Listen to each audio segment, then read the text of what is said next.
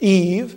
The perfect couple was driving their perfect vehicle, of course a four-wheel drive pickup truck, along a winding road when they noticed someone stopped by the side of the road in distress. Being the perfect couple, of course, they decided to stop and help. There stood Santa Claus with a huge bundle of toys.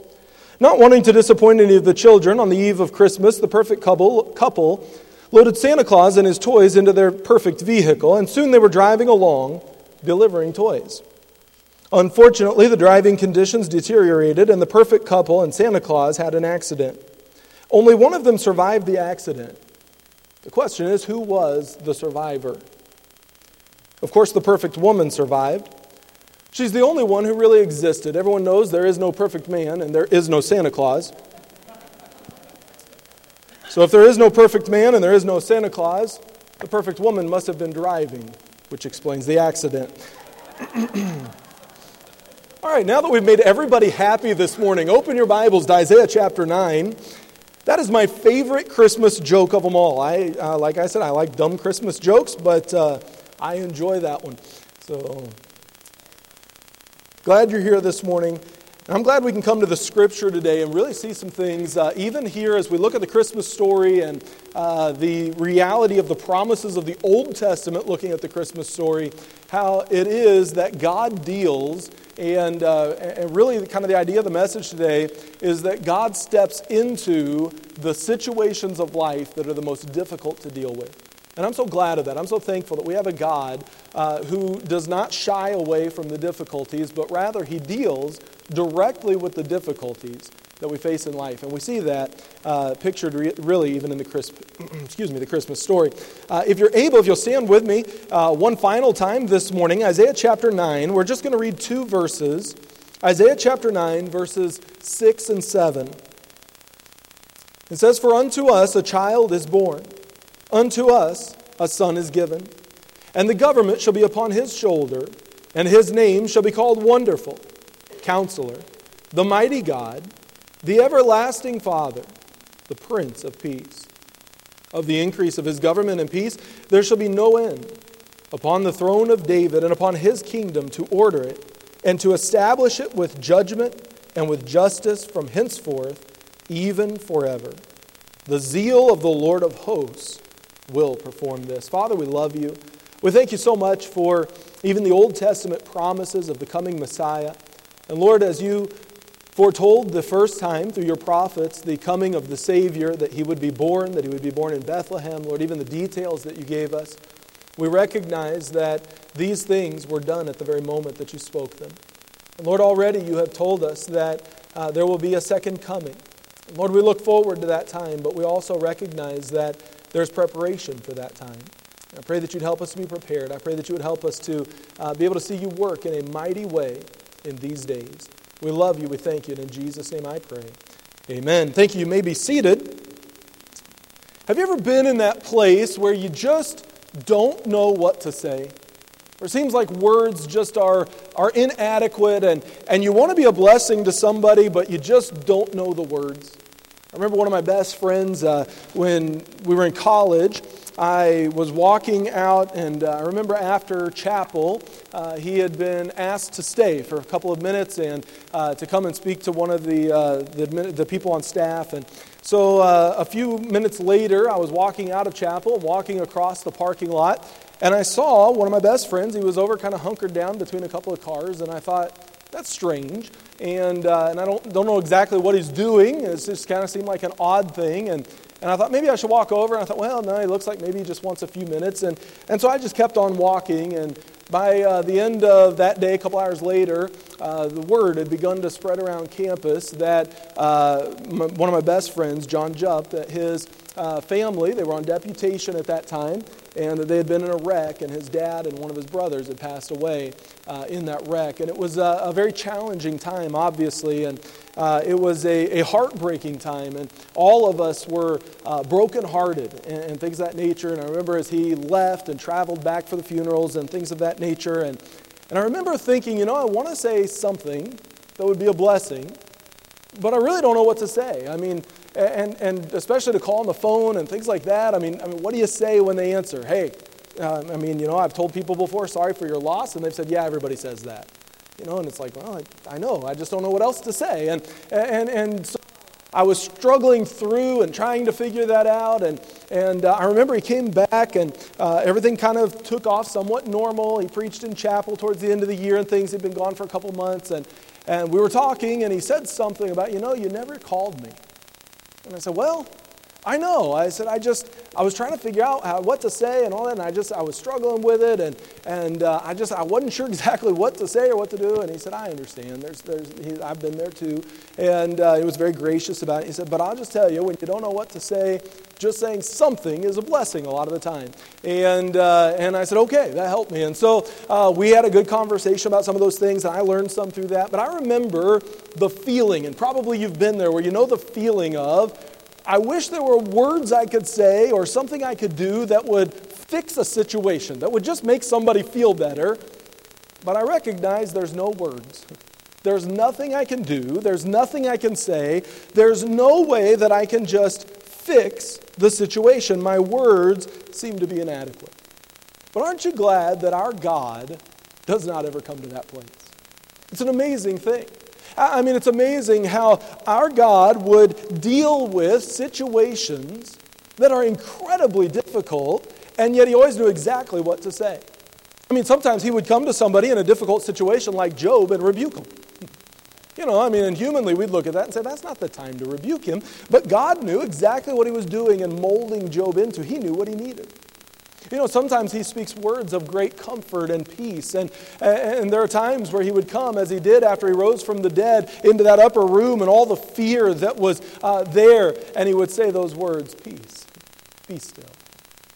It's going to be okay, or fear not. And they could be at peace.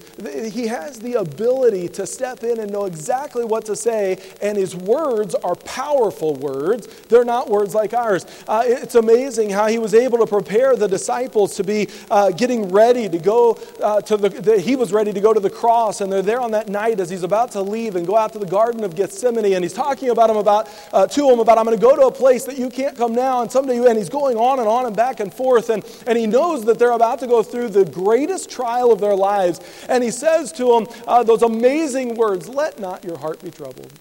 You believe in God, believe also in me. Hey, let me just prepare you for this. Let me still your heart as we're coming into this situation. It's amazing as you watch not only the words of Jesus, but the words of the Old and the New Testament, and the way that God deals with and speaks to the greatest challenges of our lives. The greatest difficulties that we can ever face. He is the one who is not afraid of them. He is not silent on those things, as sometimes we might tend to be because we don't know. He always knows what to say, and the reason is he's the one who made the heart, and he's the one who knows how to heal the heart. He is the one who knows the words and the moment and the time to speak into that situation. And so I really just want to preach this morning on the child of promise, the child who would come, and it was promised that he would be the one who would come with great peace, who would bring great healing, and we see this child entering into our world and the foretelling of that in Isaiah chapter 9. Someone said, if our greatest need had been information, God would have sent us an educator. If our greatest need had been technology, God would have sent us a scientist. If our greatest need had been money, God would have sent an economist. If our greatest need had been health, God would have sent a doctor. If our greatest need had been pleasure, God would have sent us an entertainer. But our greatest need was forgiveness. So God sent a Savior. Oh, what a promise. Oh, what a truth that God sent the Savior into the world. That he might come, that he might die, and that he might rise again. I want you to notice this morning with me 3 truths that are revealed in this passage about the first coming of our Savior. First of all, we see the problems. It's an amazing thing. God is the God who's in charge of everything. The Bible tells us that he had preordained a lot of these things before the foundations of the world.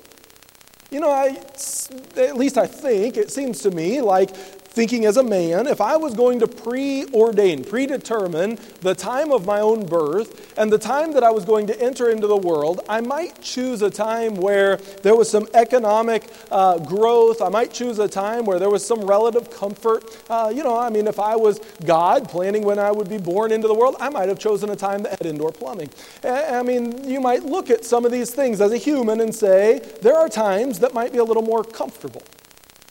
But our God did not do that. As a matter of fact, as it's really foreshadowed here in Isaiah chapter 9, he picked an especially difficult time to come into the world. He picked a time and he arranged a time that was especially trying and troublesome. And we see the foreshadowing of that in chapter 8 and verse 22, the last verse of chapter 8. It says, "They shall look unto the earth and behold trouble and darkness, dimness of anguish, and they shall be driven to darkness." We see all these ideas of darkness. If you carry over into chapter 9, verse 1, "Nevertheless, the dimness shall not be such as was in her vexation." It won't be the worst ever. "When at first he lightly afflicted the land of Zebulun and the land of Naphtali, and afterward did more grievously afflict her by the way of the sea and beyond Jordan in Galilee of the nations. The people," now here we go again, "that walked in darkness have seen a great light. They that dwell in the land of the shadow of death, upon them hath light shined." So there's a good side. He's going to bless in this, as he's about to foretell the coming of the Christ child. There's going to be blessings, but these are people that are walking in this darkness. These are people that are in a time of difficulty. These are people that he's going to come to, as Israel was at this time in Isaiah's time, where there's a spiritual darkness and there's a physical difficulties and challenges, and all these things are swirling. And as you read down through these verses, you find terms like trouble and darkness, dimness of anguish, driven to darkness, people that walked in darkness, people that dwell in shadow of death. This is not a great setting to enter into. I started thinking this week, why is it that God would step into humanity, into our world, in a time like this? Why not have it be a time that was more simple? Why not have it be a time that was more happy and cheerful and bright, and there's already joy in the world? And the reality is this, I believe somewhat at least, it's an element of a picture that God is saying, when we come to our lowest, when we come to our worst, when we come to the most difficult of valleys, he meets us right there in that place. He's not afraid to step into the places that for us are places of great darkness. They're not for him. The places that for us are times of great difficulty, God is the one who can help, and God is the one who can meet the needs at the lowest points. And it might be many different things that are represented this morning, but I think probably all of us today would say this year's had some challenges. This week, certainly, as a church, and for much of the family that's here today, of Brother Frank, it's had some special challenges this week.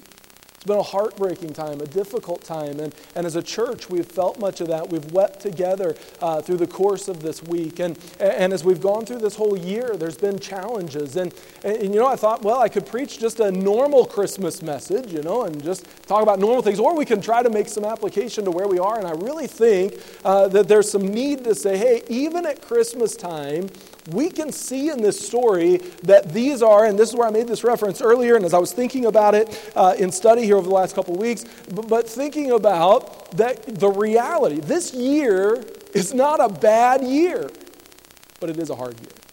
It's not bad because God uses all these things. But it is hard because we don't know exactly the path, and we don't know all the decisions, and we don't know all the balance of everything. We don't know how to do everything just exactly what we ought to do here and what we ought to do there, and there's strain and there's stress, and it's not just in our church or those here this morning. It's throughout our whole entire nation. It's really across our entire globe, and there is the Bible talks about that groaning that comes from it. There's a groaning really that is worldwide, it seems. And our whole world seems to be in turmoil. Isn't it amazing that God stepped into the world when the whole world seemed to be in turmoil? Wouldn't it be something if he decided to do that again? Amen? But he won't step in, but he might take us out. But the reality is, as we stand here today, we can stand here with the absolute confidence, no matter what happens in the world around us, He's in control of it. He's determined and decided, and He knows exactly what's happening. And number two, He's good in the midst of it, and He knows what we need.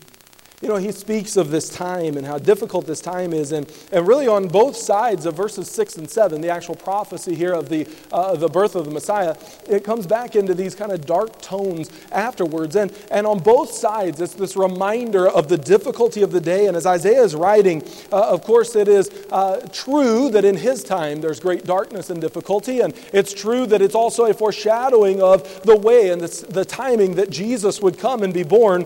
And so you think forward into the Christmas story about some of the challenges that were there, some of the difficulty, some of the darkness that was there. The first thing that comes to my mind of the Christmas story when we read it in the New Testament that really speaks to that darkness is there was taxes. Amen. The one thing you can never get away from. And they always affect your life. And so here were the taxes that were coming. And of course, we have some fun with that. But the reality for them is the travel that had to take place because of the taxes. What a difficulty, what a challenge, what a struggle for Mary to have to take this trip. And so there were the taxes. And then we think of that danger of the trip. It was not like today where you jump in a car and you just kind of take off. It was the danger of going through the wilderness. It was the danger of robbers and others that would be there. And of course, even Paul speaks of the dangers of some of that travel. And so here they are, they're traveling along and in a somewhat compromised condition for Mary. She wouldn't be able to run well. She wouldn't be able to travel at a very fast pace. She wouldn't be able to do some of those things. And so there's the taxes and the traveling. And then they arrive and there's nowhere for the Christ child to be born. And all the world is kind of just seeming to be in an upheaval. And everybody's traveling back to their own places. And certainly nobody who's traveling is happy about it because they're having to take a trip just to go pay their taxes. And I'm sure there was not anybody, they were passing on the road going the other direction to wherever they were from, that was saying, isn't this great? Man, don't you just love going home to pay taxes? Isn't this just fantastic? I don't think that was probably, it was probably grumbling and complaining and all these things are going on. And so I think about all of that in that moment. Then we think about the tragedies that were taking place. One of them, Herod was in charge. Herod was a puppet king. He would have been an Israelite. His job, basically, the line of Herods, their job was to rule over the people there in that jurisdiction and to make sure that they followed everything that Nero would say, or that the emperor of Rome would say. And really they were just a puppet in the hand of the emperor. They were those who were willing to, for a little bit of comfort and a little bit of privilege, be willing even to turn over their own people most of the time. These were difficult people. These were difficult days, and we know that they were wicked men.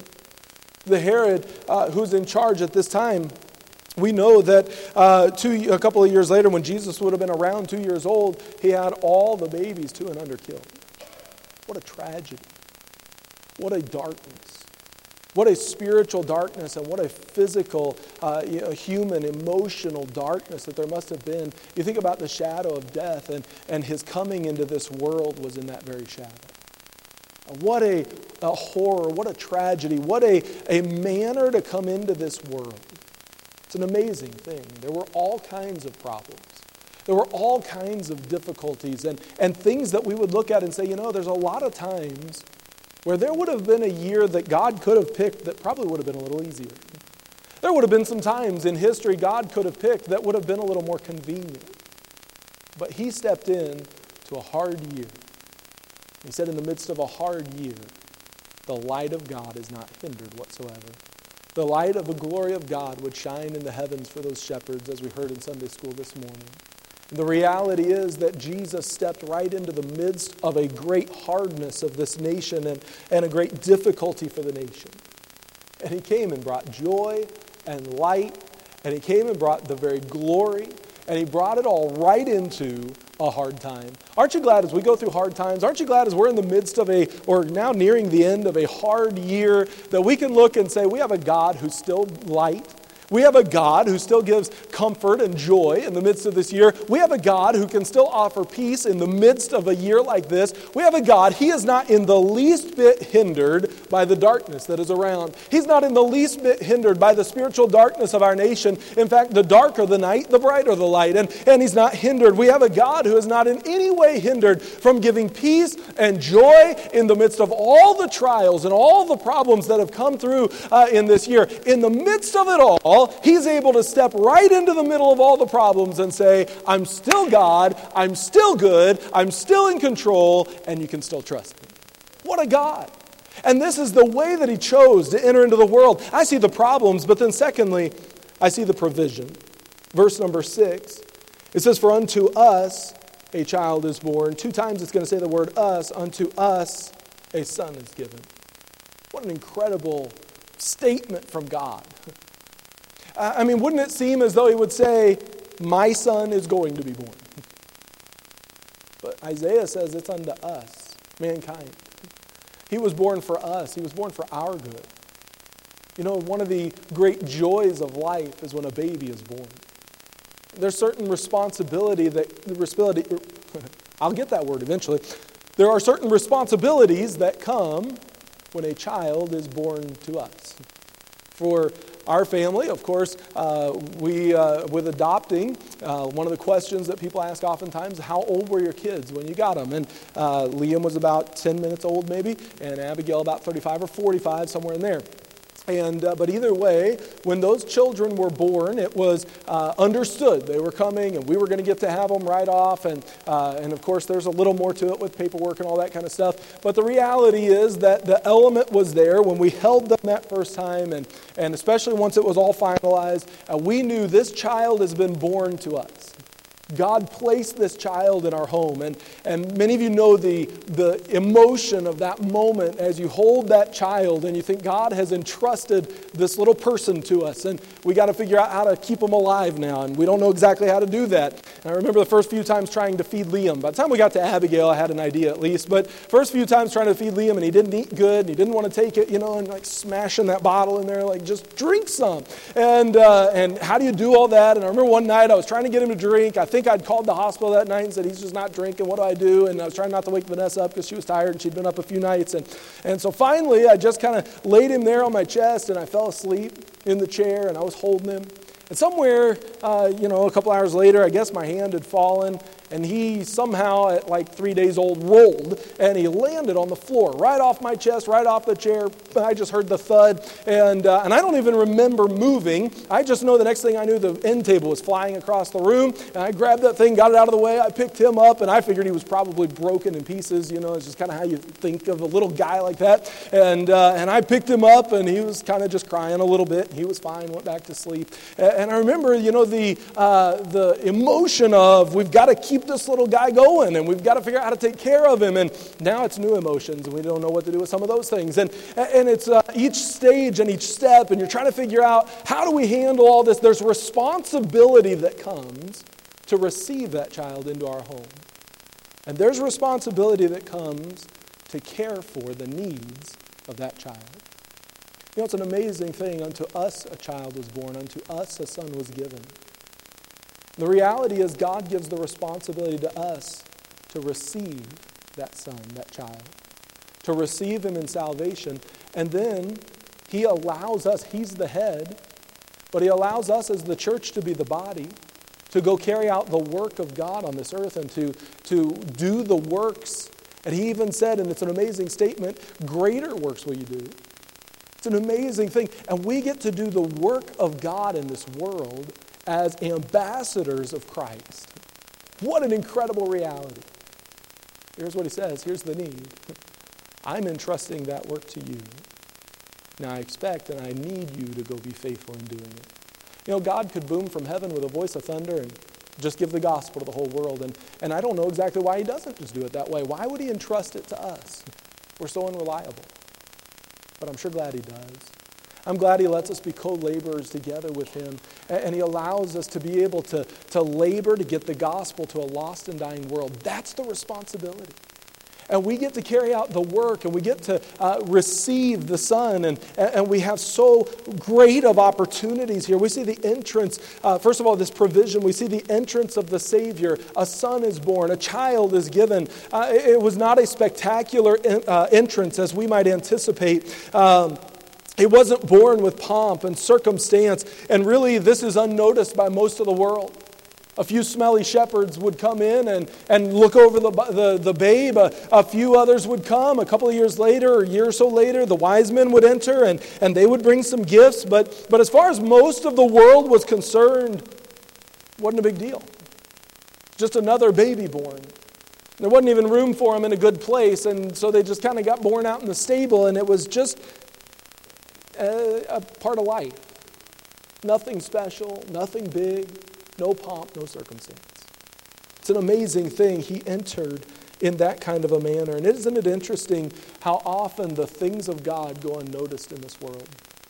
We have a world that on Sunday thinks the most exciting and important thing that happens is a football game. We have a world or a city here in Kansas City, especially now that we've won a championship, who thinks that the greatest thing that can happen is when the Chiefs win on a Sunday. And that's what determines for many how good or how bad of a week they're going to have. They're up when the Chiefs win, and they're down when the Chiefs lose. And you know, the reality is that's the world around us.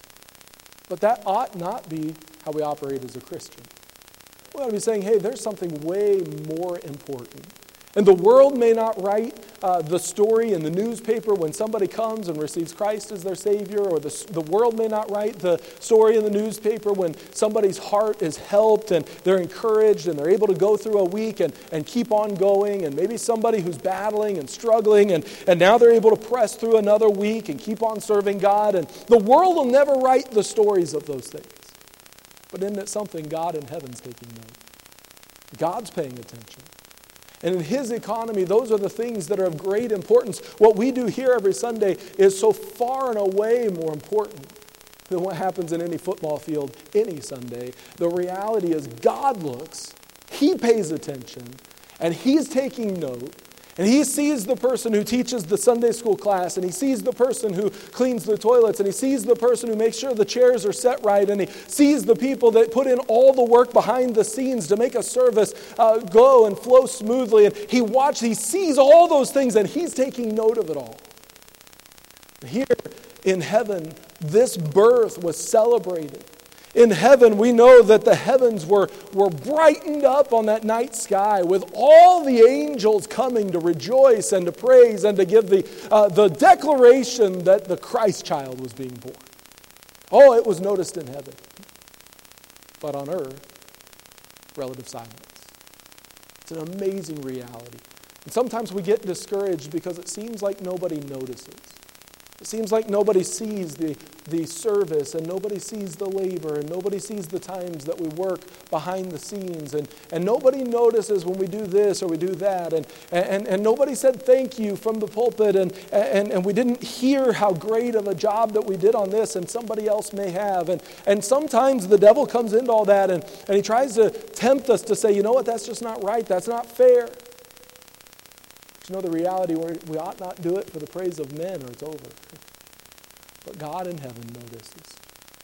And God says, I'm going to reward them for that. They're just serving me. They're just being faithful. They're willing to just do what I have for them to do. And so we see here comes the Christ child, and He's born in a difficult time, and He's born with somewhat of a silence. And so we see the entrance of the Savior, and then the excitement for the Savior. The things that were of true importance, while they may not be exciting here, they sure are in heaven. What an incredible night that must have been. What a day to see the skies lighted up, and what it must have been to see that as a shepherd. But you know, probably even more incredible would be what it must be like in heaven when one sinner repents and trusts Christ as their Savior. Because the Bible says that when that happens, that there is in the presence of the angels. I always thought for a long time that it said that there was joy among the angels. The angels were rejoicing.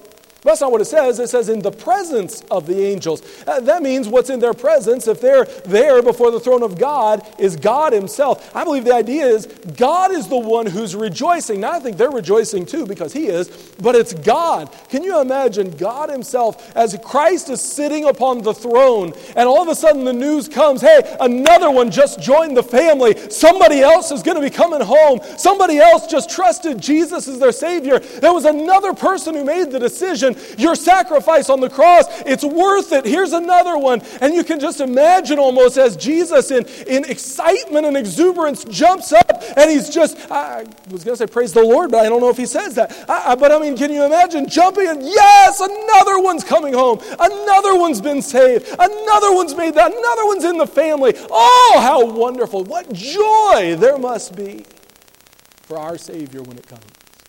Can you imagine, as awesome as it would be to be on that hillside with the shepherds and see the angels, how much more it must be to be seated at the throne of heaven, the throne room of heaven, and see him, God, rejoicing because one sinner repented. You know, it's an amazing thing that probably whenever you trusted Christ, your name was called out and the rejoicing took place. It's an incredible picture. And so the things that in this world sometimes are not of excitement in heaven, they truly are. The excitement for the Savior was real. We see here, first of all, the problems to which he entered.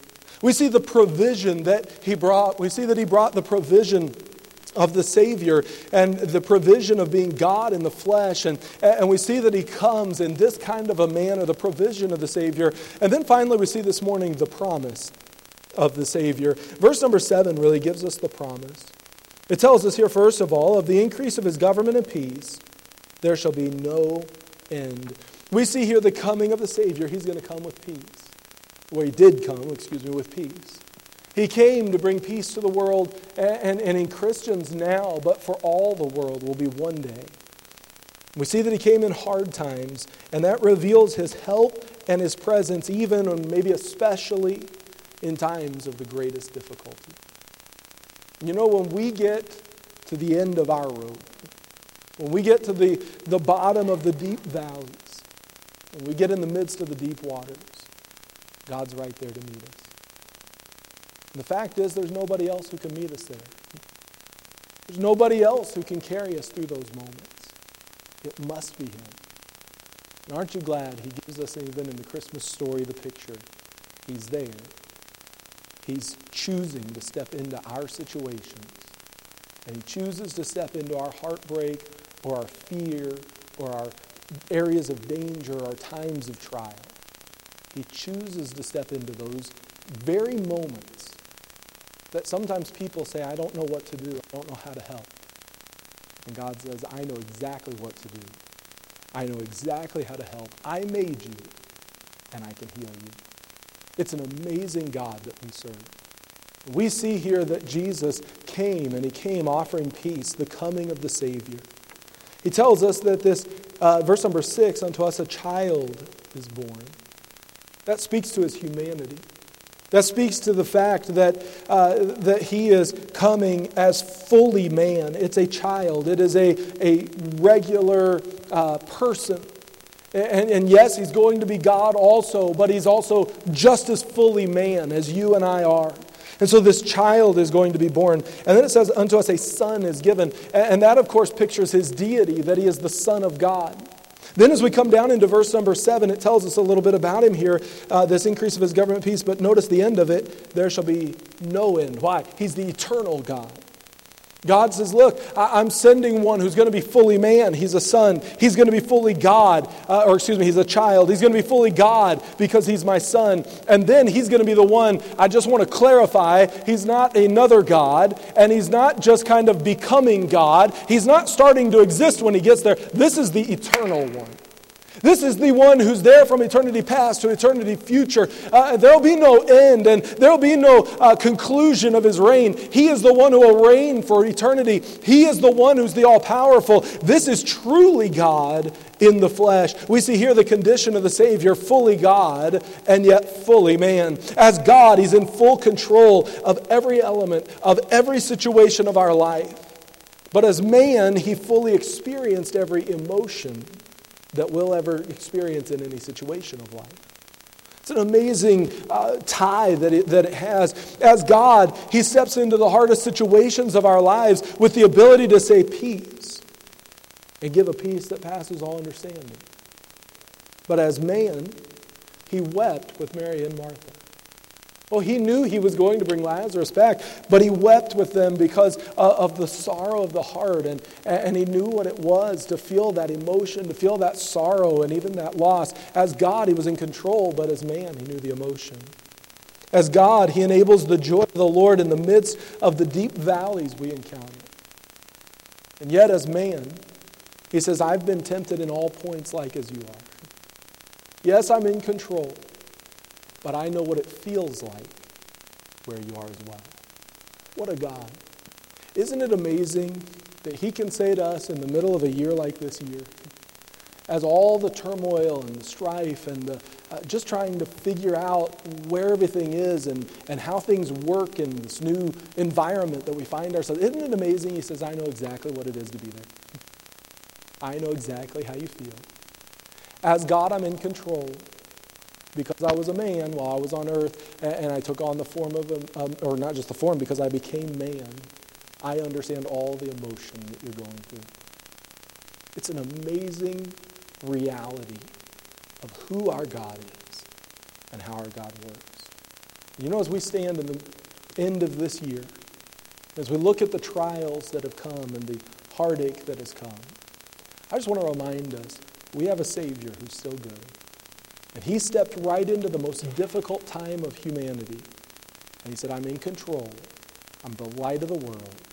And I can take all the pressures and I can handle them. I can deal with them that are coming in your life.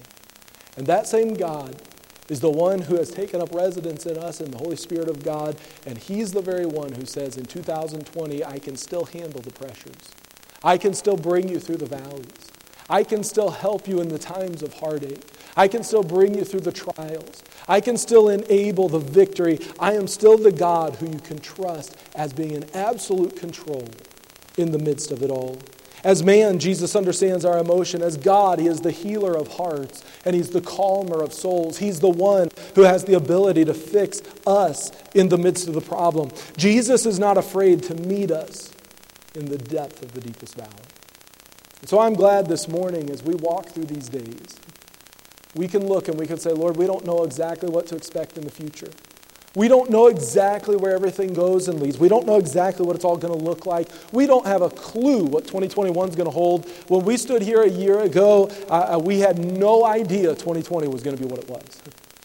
So now we stand here and we look at 2021, and at least if you're a little bit pessimist, you kind of go, well, we didn't know what 2020 held, and it held this. There's no telling what 2021 may be. Who knows the depth of the valleys that could wait? But you know, in the depth of the valleys, God's still there. He meets us there, and he gives the joy of the Lord. I've told a few people I've learned so much in the last a few weeks, but especially the last week, as I've just watched Evelyn walk through some valleys. And really, she's walked through, I think, some of the deeper valleys that I've seen. And yet in walking through those, she's just maintained the joy of the Lord. It's been an amazing thing to watch. Oh, there's heartache, there's sorrow, but there's also been joy. She's been able to laugh. She's been able to talk about things and just be able to have a joy that is unique. You know that joy can't come from her will. It has to come from the Lord. And as I've watched that, I've said, you know, she's gone through a deeper valley than I think I've been through. And that I've been even really close to. And she's maintained the joy of the Lord. I just want to say thank you for that this morning. You've taught me a lot. Whether you knew it or not, I've been watching, I've learned. And the reality is this. In the depths, God says, I'm right here, and I'm walking through it with you. Just keep walking by faith. Keep the joy of the Lord. Let's go forward together. And we have a God who has the ability to meet the needs of the deepest valley. I see finally the compassion of the Savior. He's going to offer unending peace. We know that he would be born in Bethlehem. That means he was born in, Bethlehem means the house of bread. And he was born as the living bread. The one who we can partake of in salvation, and then the one who abides within us to enable us to live out this life he's called us to live. Are you walking with him today? We have such a great God, born in a manger, physically. He came in such difficult times. And he says to us through all of that, I'll meet you in the valley. I'll walk through it with you. And because he came, and because he was born, and because he died, and because he rose again, he can offer to us the Holy Spirit of God. He doesn't just walk through it beside us. He walks through it with us as he indwells us and empowers us to walk through those things. Are you walking with him in that manner today? Are you saved? And are you following? Father, we love you. We thank you so much for this day. We thank you for your goodness. Lord, the reality of it is that you have enabled us to see here in this passage how incredible that you are. Lord, how it is that you walk with us through these things and that you come to us in the most difficult of times. Father, we need that. We need that truth. And Lord, we thank you so much for the pictures that are here in this first Christmas and as you came to this world and even the prophecies of that first Christmas. Lord, thank you so much for coming in that manner, for dying for us. And Father, we love you. We thank you for allowing us to know you, and we pray now that you will enable and help us to be so indwelt by the Holy Spirit of God that we can just keep pressing forward and walking forward, not by grit, but really in the joy of the Lord. And we thank you and we praise you for that. In Jesus' name I pray. Heads are bowed, eyes are closed. Perhaps this morning you'd say, Pastor, today